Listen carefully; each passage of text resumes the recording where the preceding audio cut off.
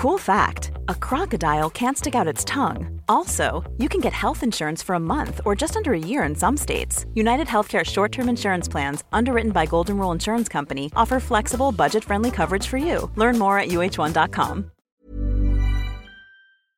Kei te whakaronga mai koe ki tō tātou ao horihori. Hei hōtaka e pānaki a Papa Tuanuku, Tangaroa, me rangi nui. This is Our Changing World on RNZ National. And now, the Royal Society Te Aparangi has just released a report on antimicrobial resistance, implications for New Zealanders. It summarises what we know about the issue, which it describes as a serious global health problem. It's a problem vexing the minds of many researchers as well as the medical profession, and solving it will require significant international and cross-disciplinary cooperation. I'm off for a chat with a couple of biochemists who typify that kind of collaboration. Wayne Patrick is a protein biochemist at the University of Otago, and Maria Selma is a visiting researcher from Sweden's Uppsala University. I'll let them explain exactly what they do and how it contributes to solving the problems of antibiotic resistance.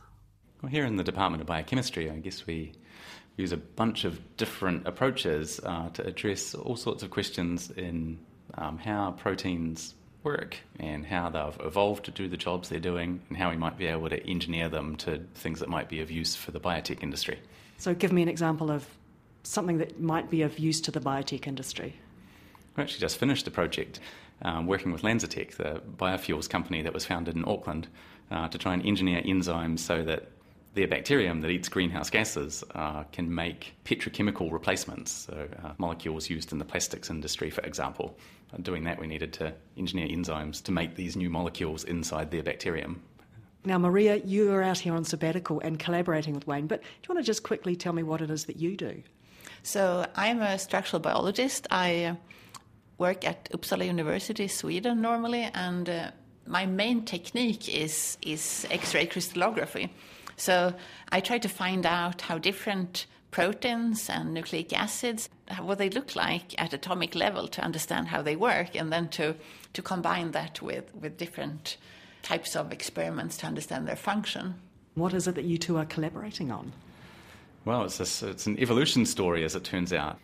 What's really neat about the story is that evolving enzymes were found by letting bacteria evolve. So we didn't use kind of techniques in the lab to force the evolution of these enzymes. The bacteria just had to grow and figure out a solution to a problem imparted upon them. And the solutions that the bacteria came up with at the level of the atomic structure and the function that Maria and I have been studying were kind of unpredictable and unexpected. And so it's been a really neat story that effectively the bacteria evolved enzymes in a way that no protein designer in the world would have thought to try. So it's a bit like giving nature its head and saying, off you go, let's have a see what you can do. That's right. And in doing so, I think we're learning something, of course, about evolutionary processes in nature. You know, it's relatively, it's a good mimic of the evolution that's happening all around us all the time.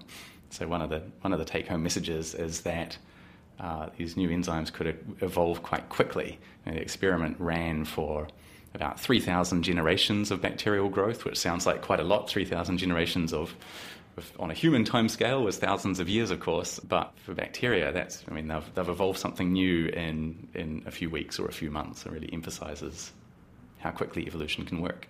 And what's really cool about what happened at the atomic level is that we can really see how these proteins could somehow learn to do multitasking.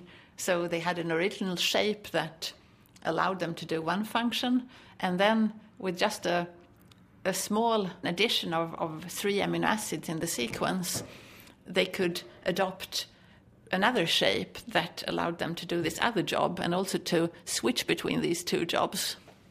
What are its practical applications? To a large extent, this is basic science, but it allows us to understand, to learn something new about the evolvability of a protein. So we can imagine that other enzymes with similarly small changes could also learn to do new jobs.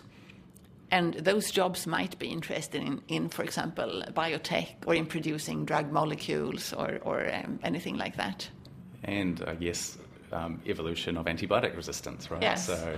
So we're really emphasising, how quickly novelty can appear, right, especially in bacterial populations. So tell me a bit more about that. What's the connection between proteins and antibiotic resistance? My main interest in antibiotics and antibiotic resistance are in the molecules that inhibit protein synthesis.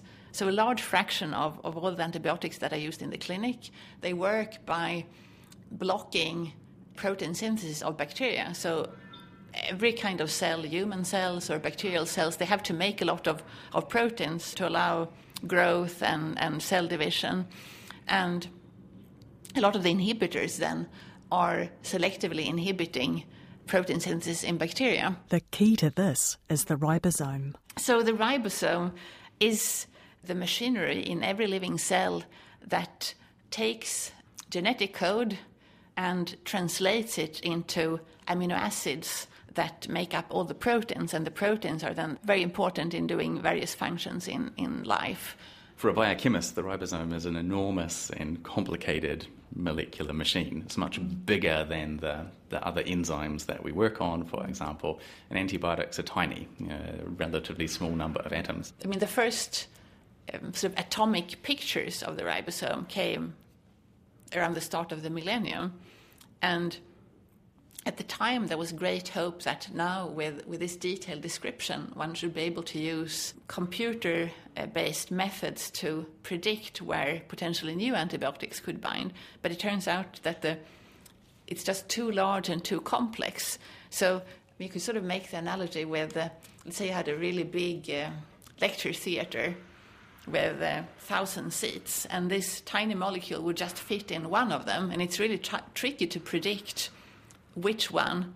The ribosomes of humans and bacteria are slightly different, so antibiotics are designed to target and bind to a specific, tiny area on the bacterial ribosome and ignore our own cells. A range of antibiotics target the ribosome, including tetracyclines, streptomycin, chloramphenicol and many others. They all work in slightly different ways, but the end goal is the same: stop the ribosome making proteins. But bacteria are adaptable. They can quickly make changes that effectively lock out the antibiotic. So what is antibiotic resistance? Really anything you can imagine that might stop the antibiotic from doing its job. You can get to antibiotic resistance either by sort of mutations in the genes that encode the ribosomes, or by additional resistance proteins that can either chemically change the ribosome by adding some chemical group that blocks the antibiotic from binding, or acting on the antibiotic outside the ribosome. There's lots of possible evolutionary solutions, I suppose, to preventing an antibiotic from working. So you could imagine that the bacteria might turn on a pump so that when the antibiotic gets taken up, it pumps it straight back out of the cell again. Or, as Maria was talking about, there might be mutations in its ribosome that stop the antibiotic from binding to its actual target.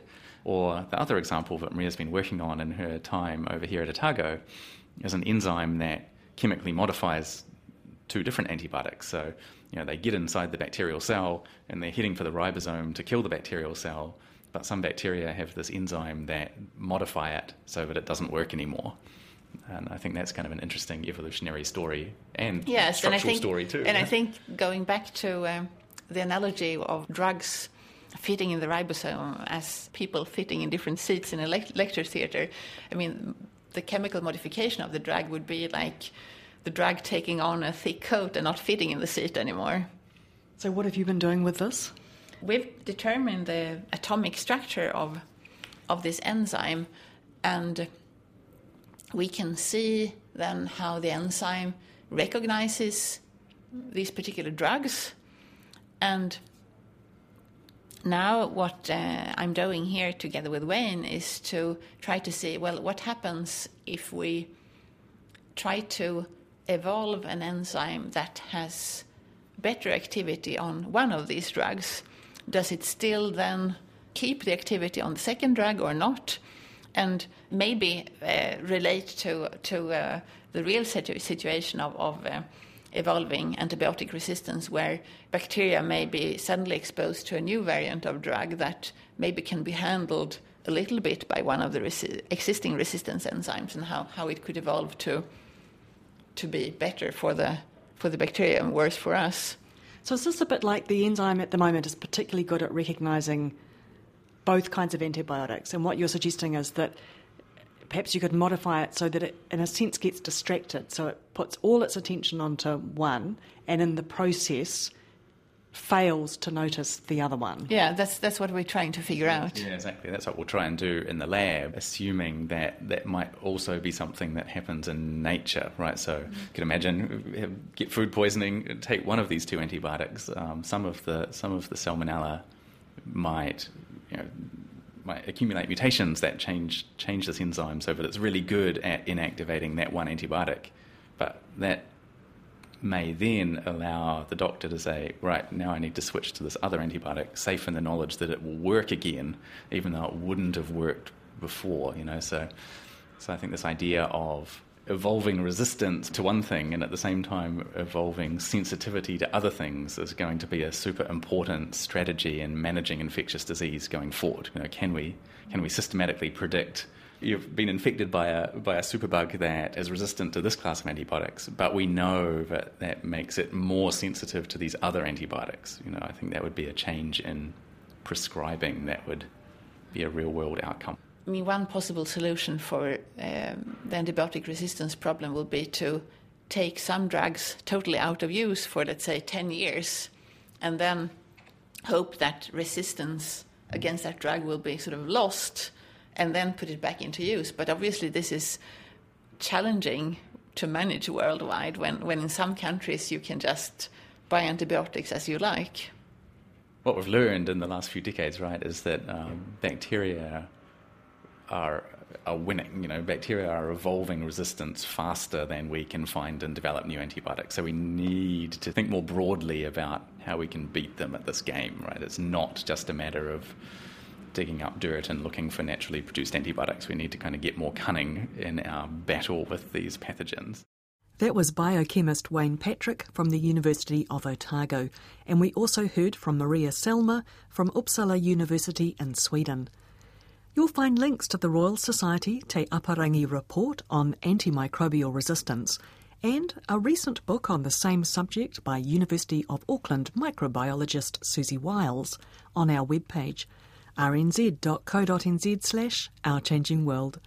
While you're there, you can sign up for our weekly email newsletter, and don't forget, you can stay in touch with us on Facebook and Twitter, where we're RNZ Science. Botox Cosmetic, out of botulinum toxin A, FDA approved for over 20 years. So, talk to your specialist to see if Botox Cosmetic is right for you. For full prescribing information, including boxed warning, visit BotoxCosmetic.com or call 877-351-0300. Remember to ask for Botox Cosmetic by name. To see for yourself and learn more, visit BotoxCosmetic.com. That's BotoxCosmetic.com.